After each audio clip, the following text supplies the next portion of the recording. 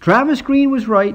It was just a matter of time before the lotto line started putting its name on the score sheet, especially against a team like Ottawa that may have some promising young players on it, but they look to be 2,000 light years from being even halfway decent.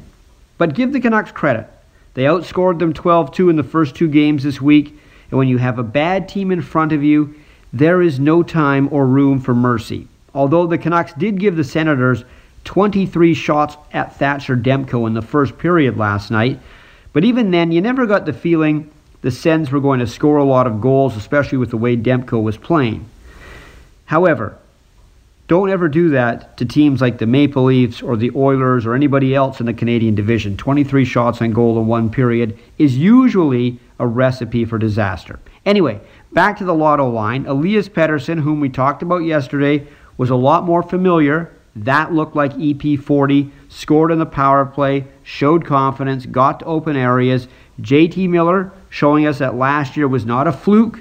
He now has 8 points in 6 games. He was the Canucks' leading scorer last year. And speaking of scoring, how about Tyler Mott?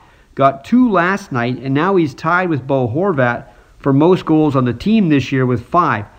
The most he's ever had in one season is 9. Now it's funny, Mott, of course, is thought of as a defensive player, an energy guy. But in his final year of college at the University of Michigan, he was more than that. He was a scorer. He had 32 goals in 38 games.